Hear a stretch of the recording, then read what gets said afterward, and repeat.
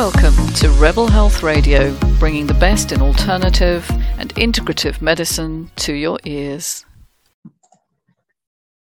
Hi everyone, Patricia Warby, Alchemy Therapies here, and just a quick summary of 2021. Well, 2021 was the year in which we saw the full polarization and the impact of fear on a population, which I did predict early in the year.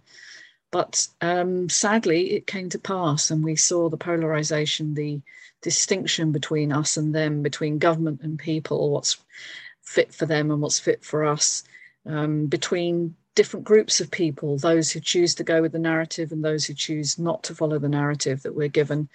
From the unity of the year before, where we were all clapping for carers and we were all in it together, supposedly, we're now seeing the reality is that we're not indeed, and that people are being pitted against each other, which is a real, well, it's just such a sad situation. At the beginning of the year, I wanted to reach out to those people that, like me, were finding the anxiety and the stress of this situation really severe. Obviously, I can only reach a certain number of people per week. If I'm doing one-to-one work, I can do a maximum of 12 people, 12 sessions a week. So I had an idea to reach out via an online program, by a group program, where we could take on groups of people who would not only support each other, but they would learn from me and each other.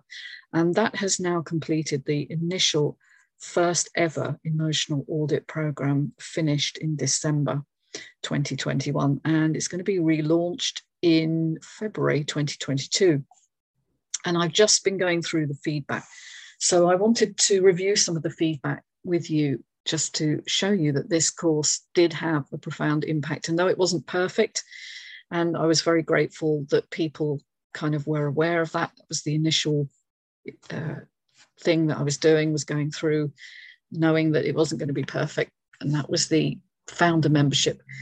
But here are some of the responses that I've had from people. So someone said it was really supportive and enlightening and far more than they had hoped for.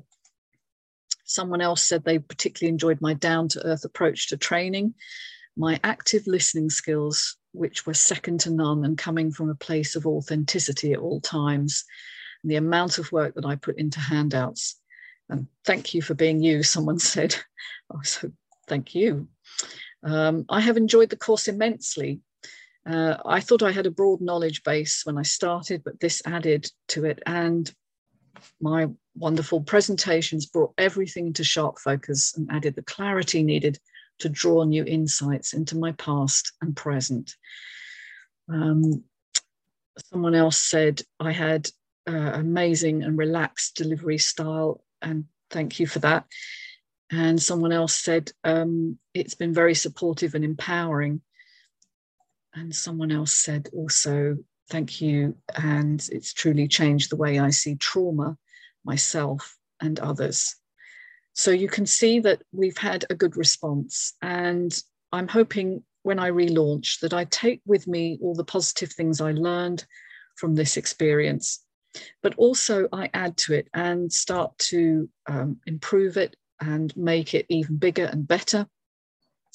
And I'm actually relaunching my website in a week or two, so that's going to be possible then to book the course specifically using the new website.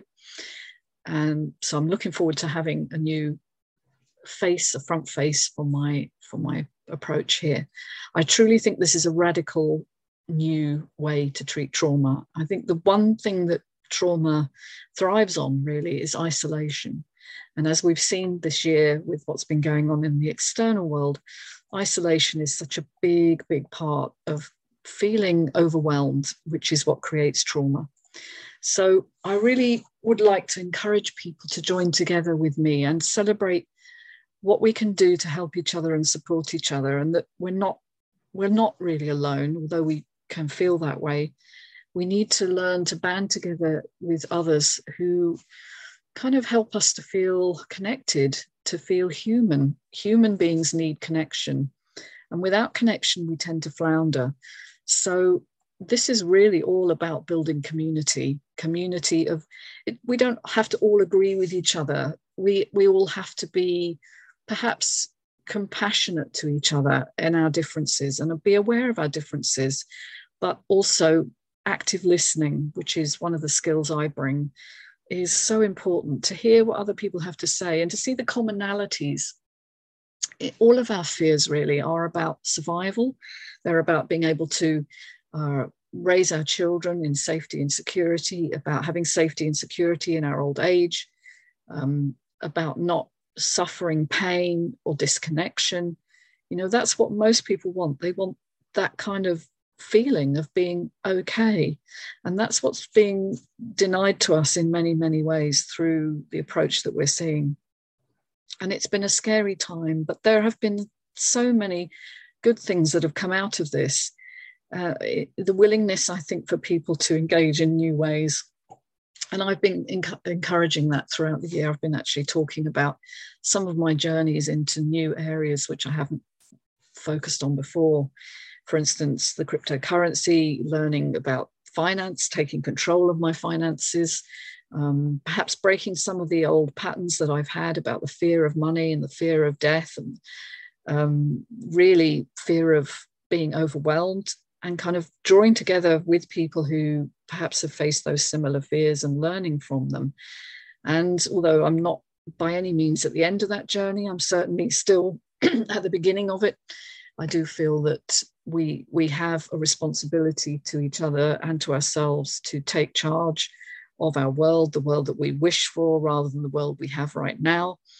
And part of the world we have right now is one where the rich and the poor are vastly different, and we have very little equality in the world.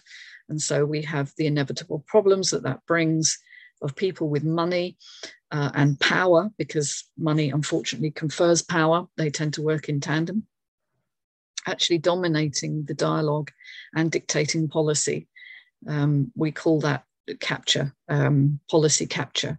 So where you have money and influence, you're able to infiltrate the systems that are meant to oversee policy, for instance, in regulation of monetary systems, in regulation of health systems and education systems. We're seeing increasingly that these are bought out by industry, by corporate bodies who have vast amounts of power. And so I want to undermine that. I want to disrupt it. I want to create something that's a little more equitable, that actually works for the majority of people rather than the minority, and helps to distribute power and influence to those who actually know more about it, at the forefront of these systems, who are actually using these systems. And so I've had this long journey through understanding quite how desperately corrupt our systems are. Starting with the banking system, which I never knew, I never understood. I was aware of the crash in 2009, but I didn't really understand why it had come about.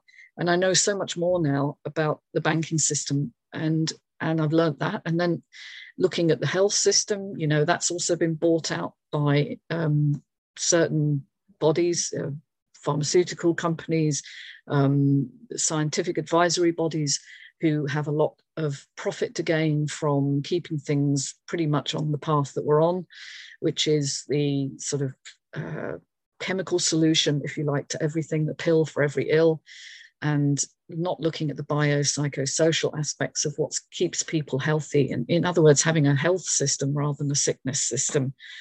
So we have a corrupt system, both in finance, we have a corrupt system in health, and I think increasingly we have a corrupt system in government as well, as we have a scientifically illiterate governmental system.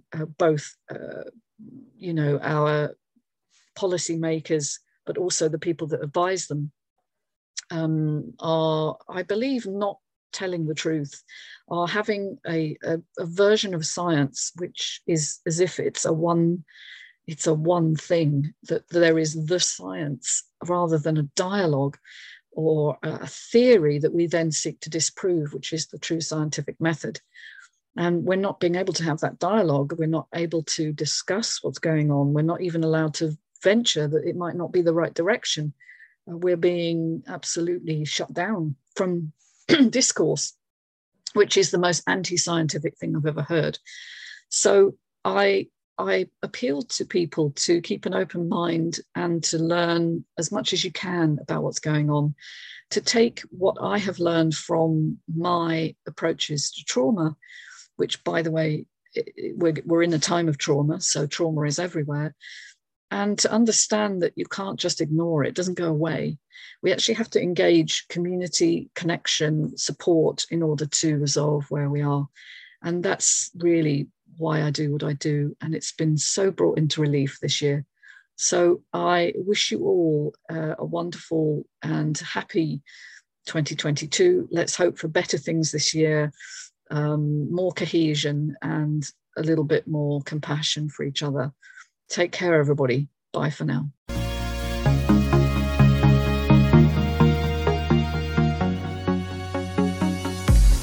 Hey, hope you enjoyed listening to Rebel Health Radio. Do subscribe and look forward to catching you soon.